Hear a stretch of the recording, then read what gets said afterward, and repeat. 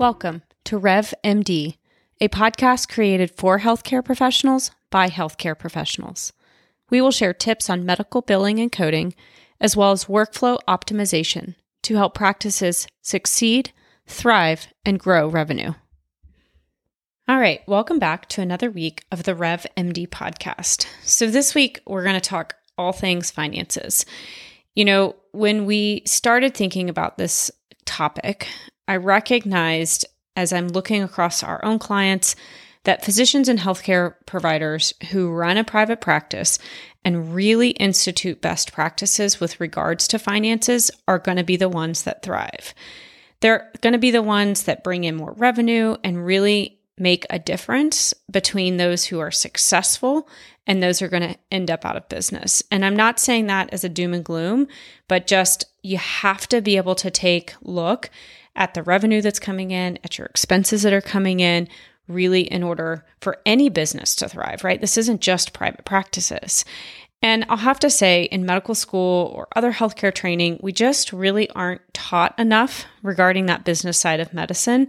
And truly, that is one of the reasons why we started this podcast. It's one of the reasons why we started our company.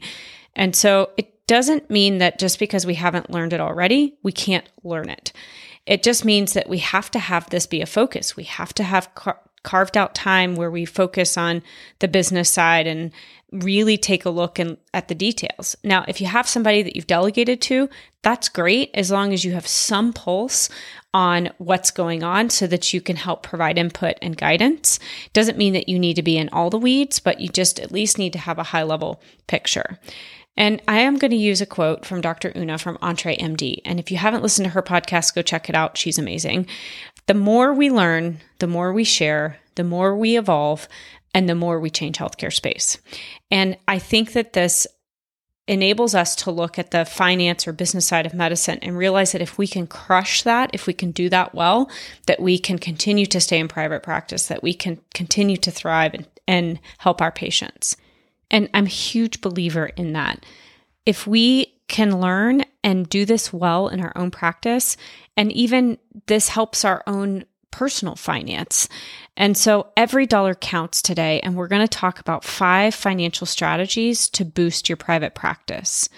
So number 1 are going to be the basics, right? Financial benchmarks. Whether you decide to do this yourself or hire someone, there must be someone to oversee operations and finances of your practice or your business.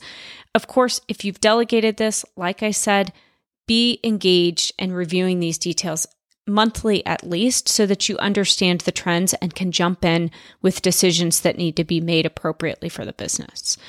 And specifically, I'm talking about your revenue and expenses. And not just at a high level, that's a good place to start, but really looking at the details around each of these categories. Things like physician and provider productivity, staffing ratios based on volume and revenue, and then also measuring and breaking down your expenses and trending all of those month over month. You're going to want to take a look at your collections and compare that, what you're actually receiving in your bank account, to what is being posted in your practice management software. There have been multiple practices where we're looking at their accounts receivable and the collections that's occurring in the bank account isn't equaling the posting in the billing software. And this could mean that you have a problem with posting or you have a receipts problem going on with your billing. Now, this can also be because of a manual process. And so you really want to make sure as much as possible you're doing as many direct deposits with the payers, that you have those ERAs connected to your billing software so that you don't have any lapses when it comes to a manual process causing an increase in AR and resulting in posting issues. So please make sure that you're taking a look at all of this when it comes to your monthly review. You also want to get down to the physician and provider level when it comes to expenses and revenue. That way, you have some idea of understanding or being able to forecast when people want to take vacation or take a leave of absence. So you really want to understand, again, that revenue and expenses down to that physician or provider level. Now, if you're a physician, healthcare provider, or CEO of your own practice, this has to be something that you put your time and attention to. I cannot stress that enough. you're going to want to get to the point where you can forecast your revenue and expenses month over month. And it may not be something that happens right away. That may take 2 years to really understand seasonality or your payer contracts.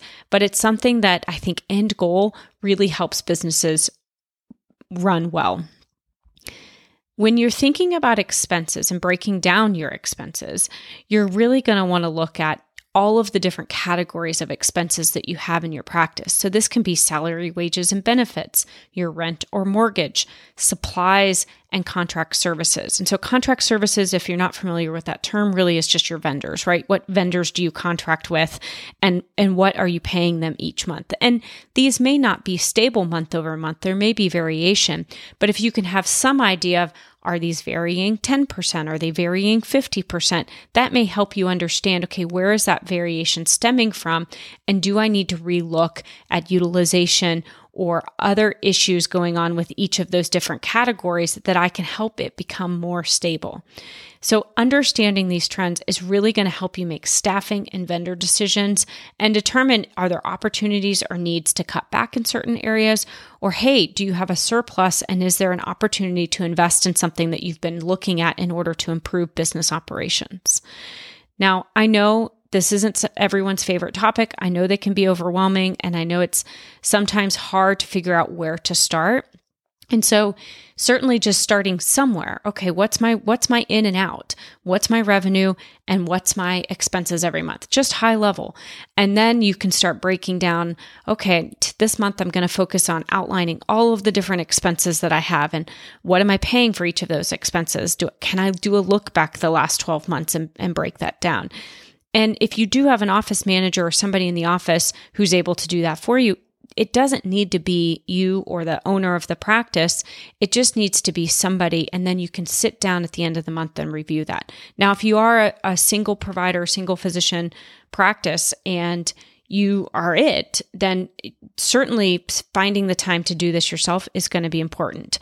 If this isn't your cup of tea and you're like, I just don't really like to do this, identifying somebody who can help even part-time is going to be critical.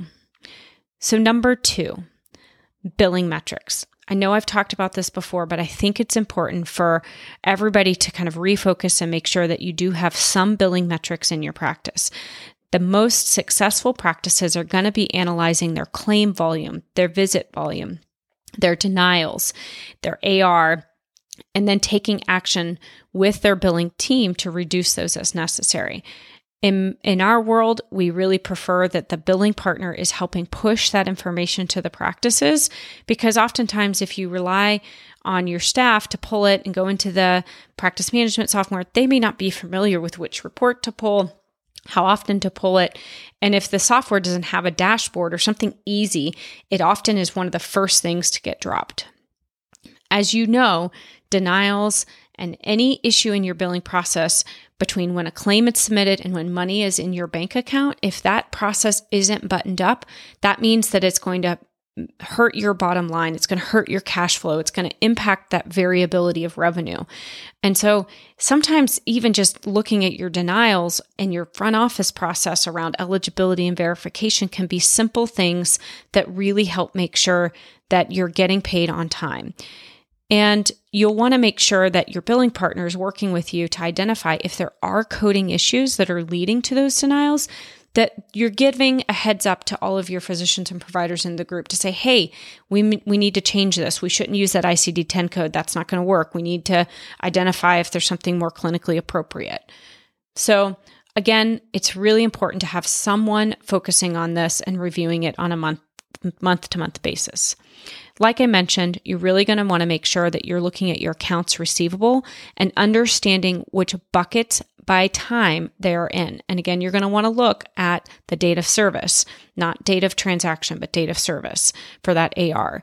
And so that's when things like looking at your AR over 90 days or the percent of AR over 90 days is going to be really important. And you'll want to look at your accounts receivable by both patient and insurance payments so you can understand, do you have an issue with patient payments or insurance payments or both? And again, remember, the older your AR is, the harder it is to collect on, especially because of the issues around timely filing. Now, if you are seeing issues with your accounts receivable, that's when it's time to meet with your billers and understand what's going on. If this is a consistent issue you're hearing over and over again and you're not seeing any movement, it may be time to make a change. And if you're having problems with patient payments, that's really working with your front office staff to make sure all copays, deductibles, and coinsurance are collected up front. No ifs, ands, and buts about it. And if possible, if you can set up a process where you're collecting credit cards to automatically charge patients if a invoice is overdue, that's an even better way to do it. Now, you do have to make sure you're using the right credit card processing system that can hold the credit cards and that you're PCI compliant. There are some rules and regulations around that. And if you need help, I have a patient payment policy you can reach out to at info@nationalrevenueconsulting.com, and I'm happy to send that over to you. So like I mentioned earlier, the other thing with accounts receivable is making sure your billers are posting all of the money that is being received into your bank account.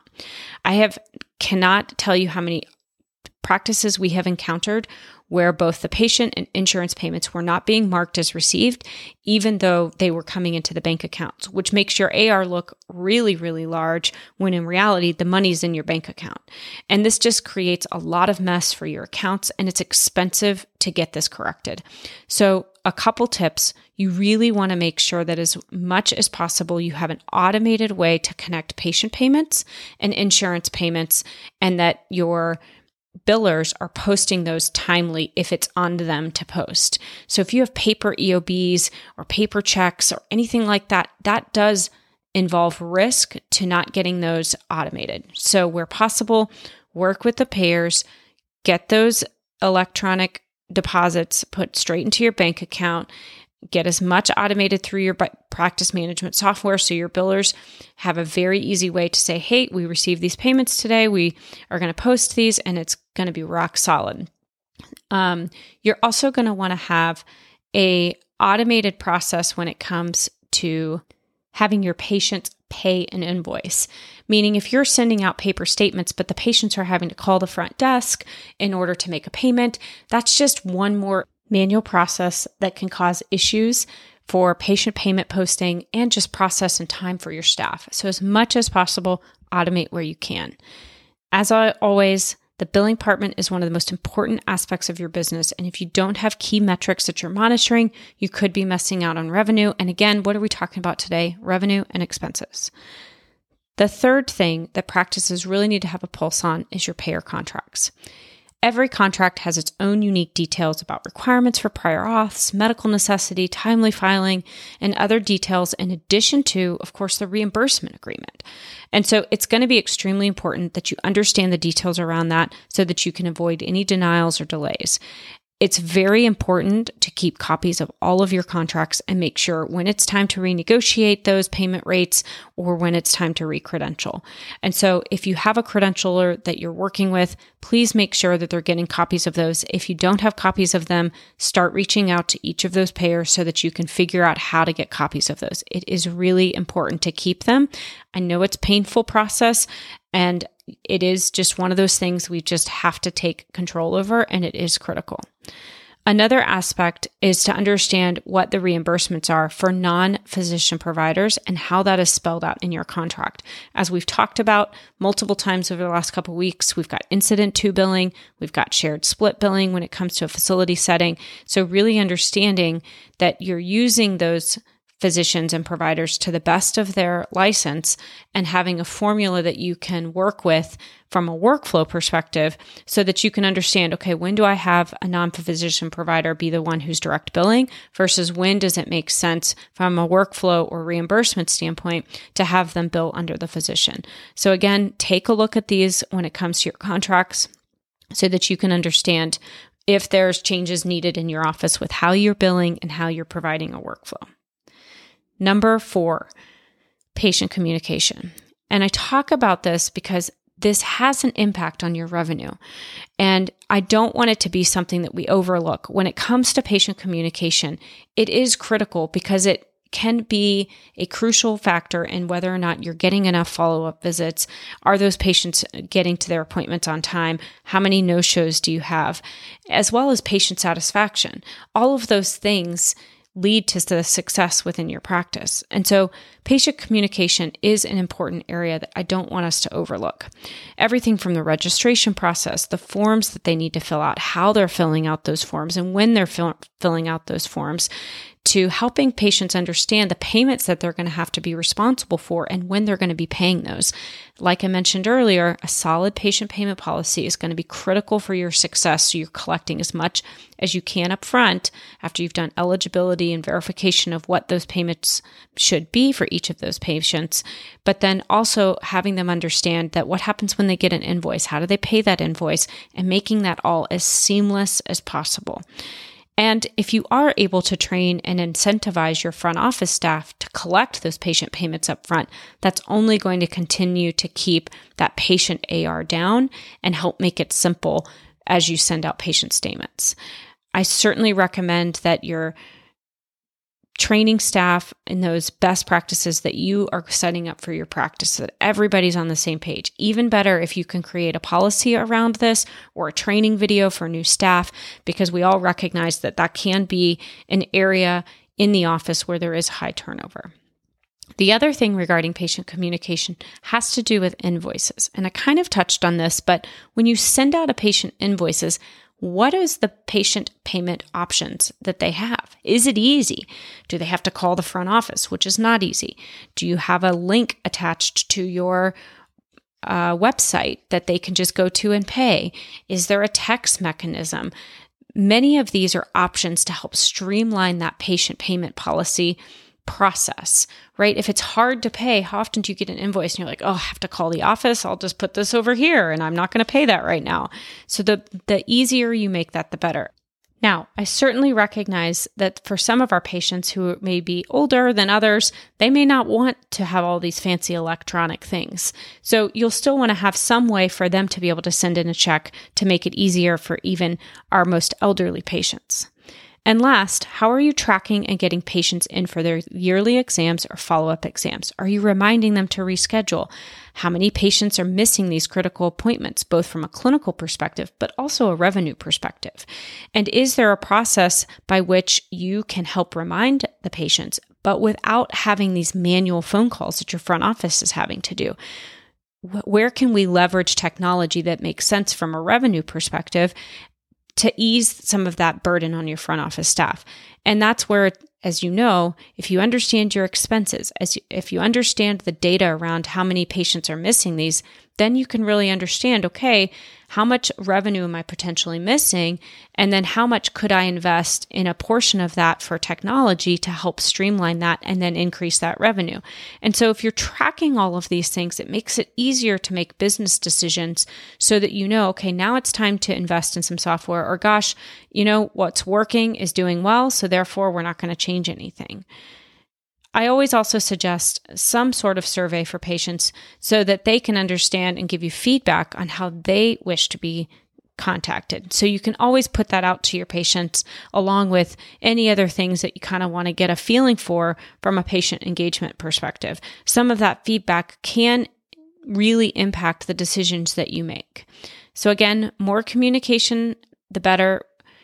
And of course, as much automation as you can afford and as makes sense for what's going on in your practice. Certainly don't recommend, buying a whole bunch of technology if it's not going to make an impact. So really understanding, where do you need to make an impact? What KPIs are you going to be setting up for, say, this year or this quarter? And then investigating that data so you can make evidence-based decisions. So the last, number 5 thing I'm going to talk about when it comes to helping make your practice thrive is team culture. And I know we talk a lot about this just, out there in the world, but I do think that it does impact why people stay with their current jobs. So there's a management consultant, Peter Drucker, who once said that culture eats strategy for breakfast. We've all heard this. So a practice, we can have the best strategy, but if the culture doesn't align, then retaining key employees is going to be difficult. And I know keeping employees is so hard these days. We're seeing it in the hospitals, we're seeing it in practices. And so whatever we can do to really spend the time to set up, a high quality mission statement, a vision statement, making sure that everybody understands the values for the office that you've set forth. And then doing this with both your leadership team and engaging even your most junior staff so that you can make sure everybody's on the same page when it comes to customer service and activities in your office.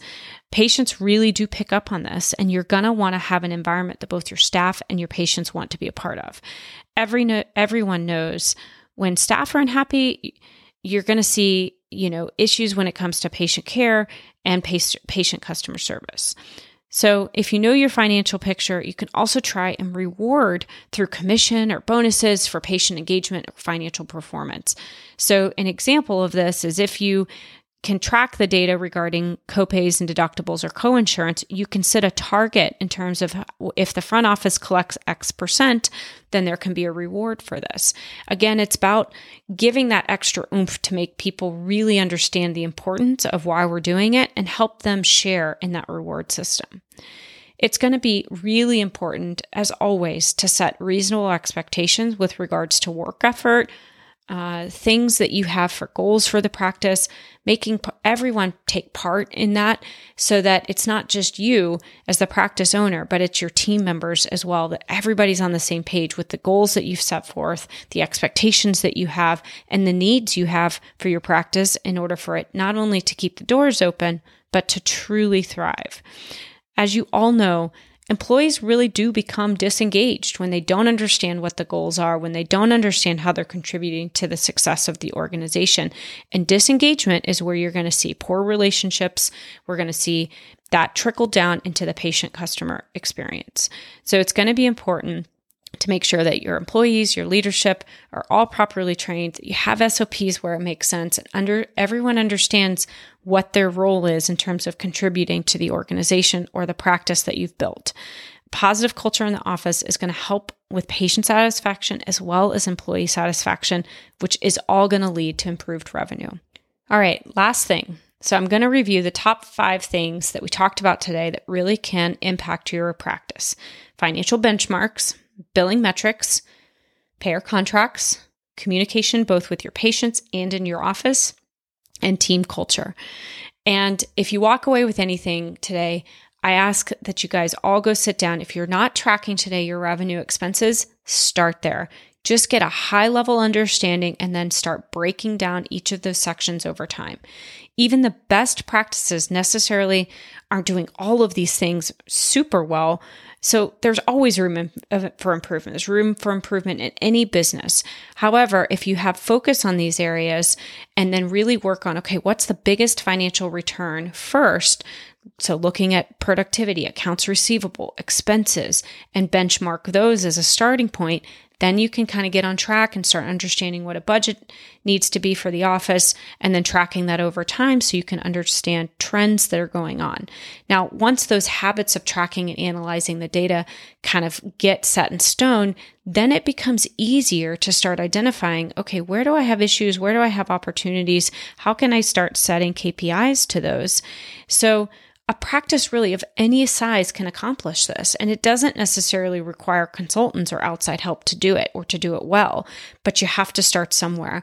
If this isn't your cup of tea, if you're like, hey, I don't want to have anything to do with it, find somebody who can look at this for you so that you know at the end of the day, someone is watching over this. And if possible, you sit down with that person once a month and you review it. I think these are absolutely critical points for any private practice.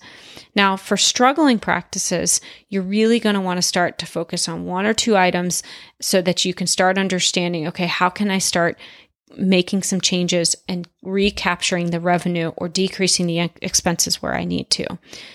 Successful practice leaders know how critical it is to set aside and dedicate time to paying attention to these numbers. And of course, as always, if you're looking for a billing partner, we're happy to help look at your own data when it comes to billing and coding. So you can certainly reach out on our website, www.nationalrevenueconsulting.com.